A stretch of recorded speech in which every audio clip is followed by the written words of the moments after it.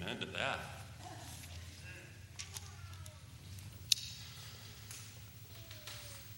Well, there was this mother, and she was kind of fit to be tied because she just couldn't break her 5-year-old daughter of her thumb-sucking habit.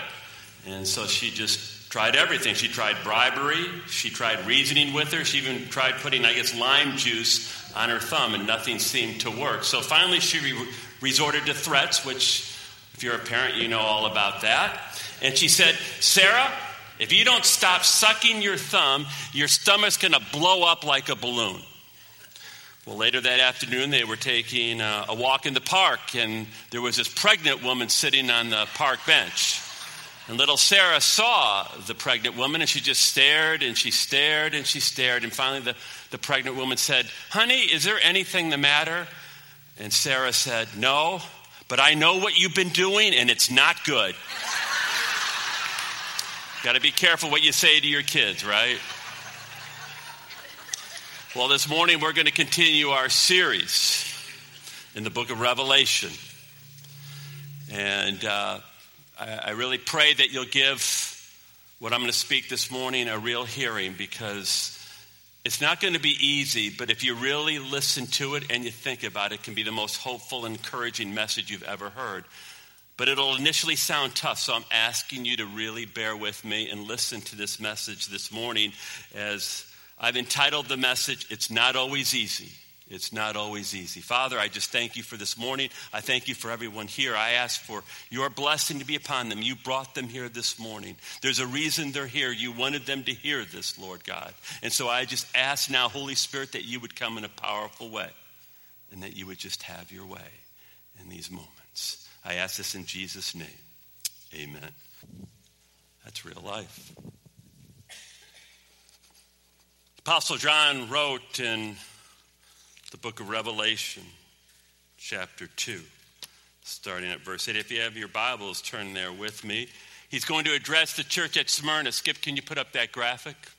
Nope, there it is. There you see the 7 churches of Revelation. And remember, there's a method to the madness. These 7 churches were actual churches in the time of John, 90 A.D. or so.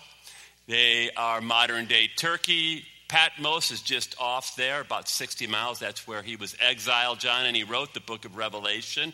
And a ship would come into Ephesus that you would see, and then they would go around the horseshoe: Smyrna, Pergamum, Thyatira, Sardis, Philadelphia, and Laodicea. And this morning we're going to look at the church at Smyrna, and I'll tell you, the church at Smyrna had a lot to smile about. You know why? Because Jesus only had commendation for him, commendation.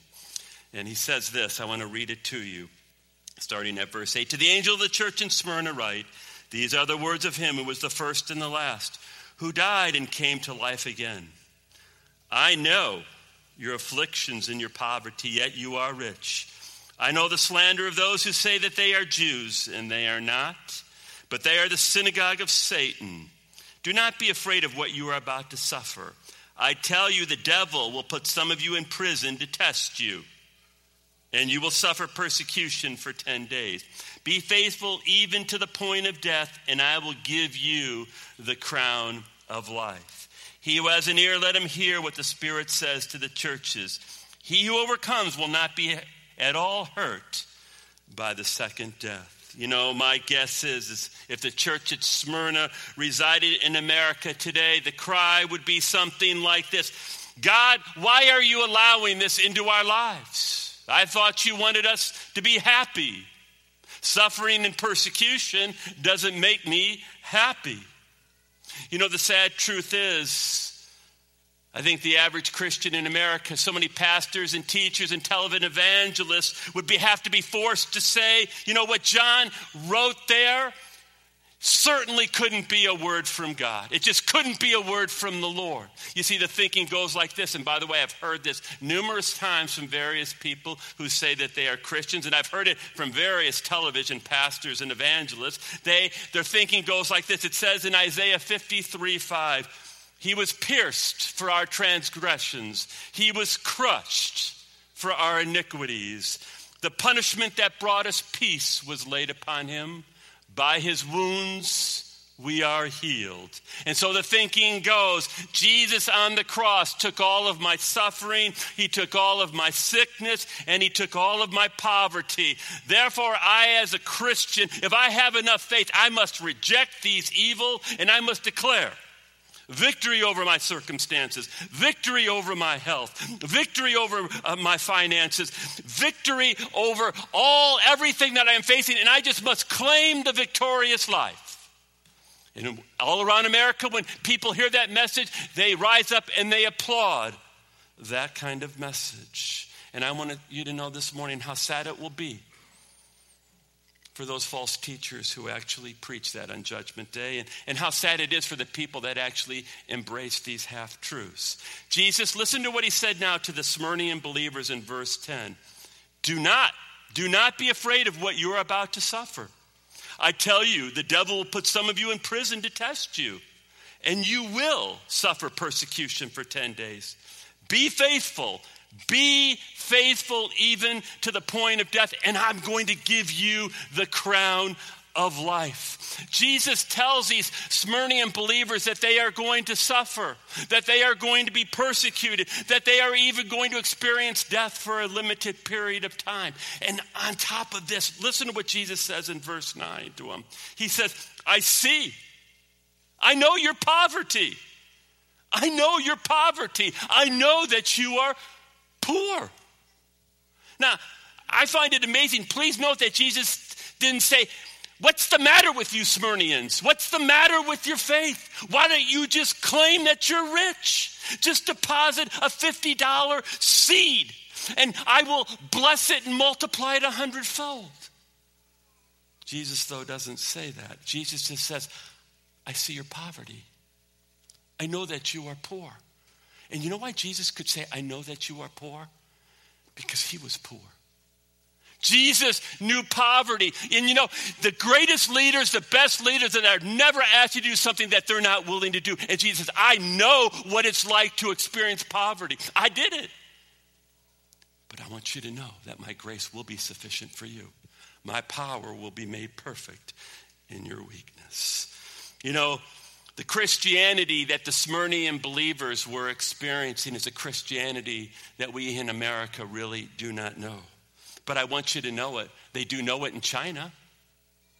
They know it in India. They know it in the Middle East. They know it in Russia. They know it in Africa. You see, Jesus never offered the believers in Smyrna. He never offered many of the believers around the world today an insipid form of painless Christianity.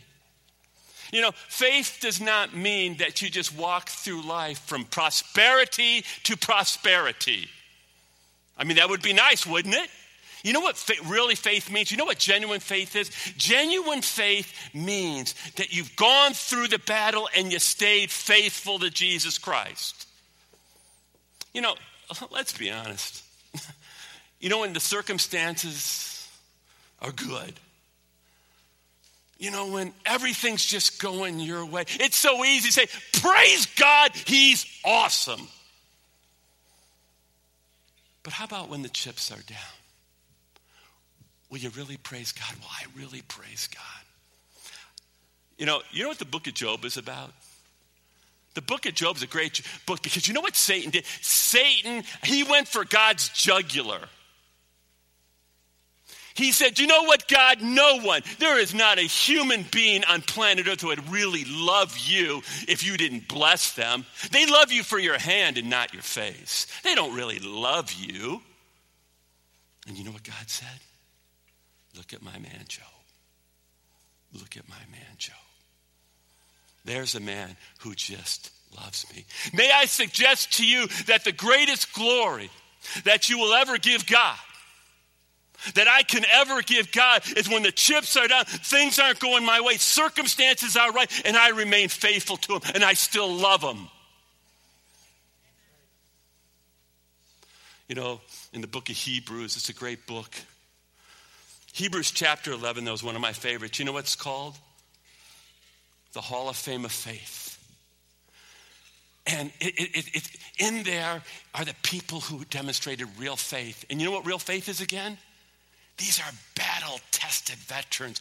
These aren't people who had an easy life in Hebrews 11. You see people, I tell you, who went through the trials and the tribulation, and they remained faithful to Jesus. I challenge you to read it. I read Hebrews 11 at least once a month. I just want to read part of it to you. Listen to this. And what more shall I say?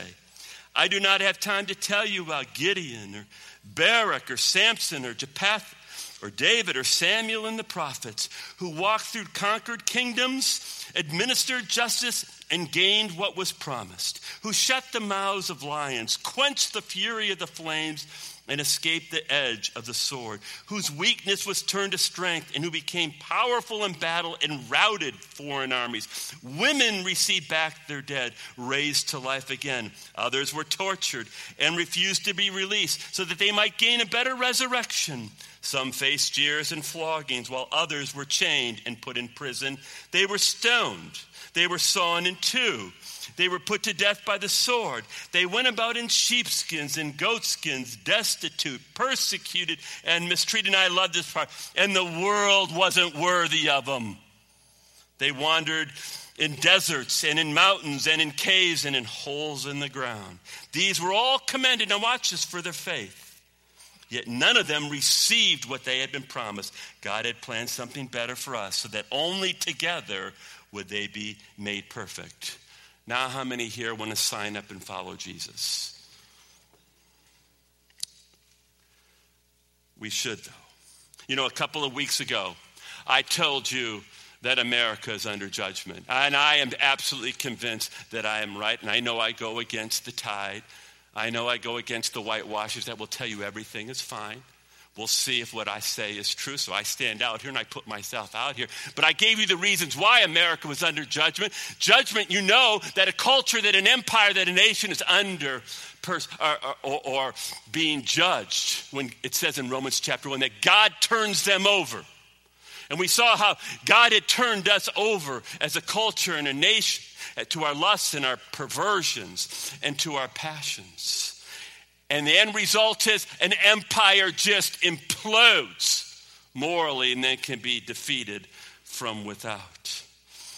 And I am convinced, as I said, and if you did not get the message several weeks ago, please get that. It's entitled, It Has Started, that this is going to happen within the next year. I believe that you are going to see great economic judgment coming on upon America. In 2015, I say the end result is we're going to see suffering like we've never experienced before. We are going to be tried. We are going to be tested. Some of us may even be persecuted. But please note the counsel that Jesus would give us. Here's the counsel that Jesus gave to the Smyrnians again in verse 10. Skip, can you put that up on the screen? It's actually surprising counsel to people who are suffering and under persecution. He says this, don't be afraid of what you're about to suffer. I tell you, the devil will put some of you in prison to test you. Look at that. He says you're going to be tested and you will suffer persecution for 10 days. But he says, I want you to be faithful, even to the point of death, and I will give you the crown of life. You know, Jesus tells these Smyrnian believers, here's what he says. He says, don't be afraid. I don't want you to be afraid. Do not be afraid. You are going to suffer. You are going to experience persecution. Some of you are even going to die. But he says, I want you to be faithful to me. This is your chance to glorify me. I want you to be faithful, and I want you to be faithful. And you say, well, I'm afraid. I'm not sure I can do it. Well, of course you're afraid. You wouldn't be human. I have fear about this. You know, sometimes I've actually, Lord, I try to drum up the faith. I imagine, you know, that my testimony is on the line. And could I do it or will I cower? And you know what the testimony throughout history is? Is God's grace is sufficient. He's only going to give you the grace when you need it, not when you don't need it. And God's grace will be there for you. That's what we're doing. As you strengthen your faith, you're going to find out, if you've been walking with Jesus, you're going to find out when you need to tap into that power, it's going to be there. In fact, there's a great story coming out of history. You know, when the Apostle John wrote this letter to the Smyrnian believers, a man by the name of Polycarp was the pastor. He was the head elder. And interestingly enough, Polycarp was a disciple of the Apostle John who wrote the book of Revelation. And one day we are told that Polycarp was arrested by the Roman authorities. And then he was marched to the amphitheater in Smyrna. And there a maniacal mob was waiting for him. And they were waiting for him to die. They wanted to see a horrible, bloody death. And there you see Polycarp, and he found himself, and he was standing before the Roman proconsul. And the proconsul said to Polycarp, I'm demanding that you deny your faith in Jesus Christ. And Polycarp said this to him. He said, 86 years have I served him, and he never did me any harm. How then can I blaspheme my king and my Savior? And it was told that the proconsul responded by saying, I'll have you destroyed by fire unless you change your attitude. And the crowd roared. And Polycarp cried out to the proconsul, you threaten me with fire which burns for an hour and after a little is extinguished. But you are ignorant of the fires of the coming judgment and of eternal punishment reserved for the ungodly. But why do you delay? Bring on, Polycarp says, what you will. And the crowd gathered wood, and they threw torches on the pyre. And they cheered as the flames began to curl around Polycarp's body. And it is said, as Polycarp sat there, burning in the flames, he prayed this prayer. I thank you that you have graciously thought me worthy of this day and of this hour, that I may be part of the number of martyrs that die for Jesus Christ. May Polycarp's tribe increase. May I be a Polycarp. May you be a Polycarp. But may you be encouraged by Polycarp. Polycarp shows us that God's grace is sufficient. Even though we may go through tremendous suffering, even though we may go through trials and we may be tested, you can count on the fact that supernatural power will surge through, and it'll be your finest hour. It'll be your finest hour to bring him glory. So even now when you are tested, maybe in your neighborhood or your places of work, for the name of Jesus, stand tall. I'm saying stand tall. And then you begin to experience the miracle. You want to know the power of God. You want to know the presence. It's when we start making a stand for the Lord Jesus Christ. You know, not too long ago, there was a pastor in Nicaragua, and he was preaching on the subject of persecution. And he said this, it's the strangest thing, but where the war has been the bloodiest, where the needs are the most desperate, this is where the church has grown the most. Yes, brethren, become martyrs. Yet remember that the heavier the cross, the more powerful the resurrection. I want to ask you something important. Really important. And I'm going to put it in the form of a question. Could it be that our lives here in America just don't challenge unbelievers enough? Could it be that our lives here in America simply do not challenge the unbelievers around us enough? One well-known preacher not too long ago said this, we are respectable, we're even conventional, we are inoffensive, and we are ineffective. We like soft music, soft lights, and we love soft sermons, which together produce soft Christians. He said, then it is time. It is time for Jesus' church, the church of Jesus Christ, to stand up and proclaim the exclusive gospel of Jesus, of self-denial without reservation or fear of consequence. And I say that he's right, and I say that we're going to have that opportunity. I believe with every fiber of my being that we're going to have that opportunity to do that.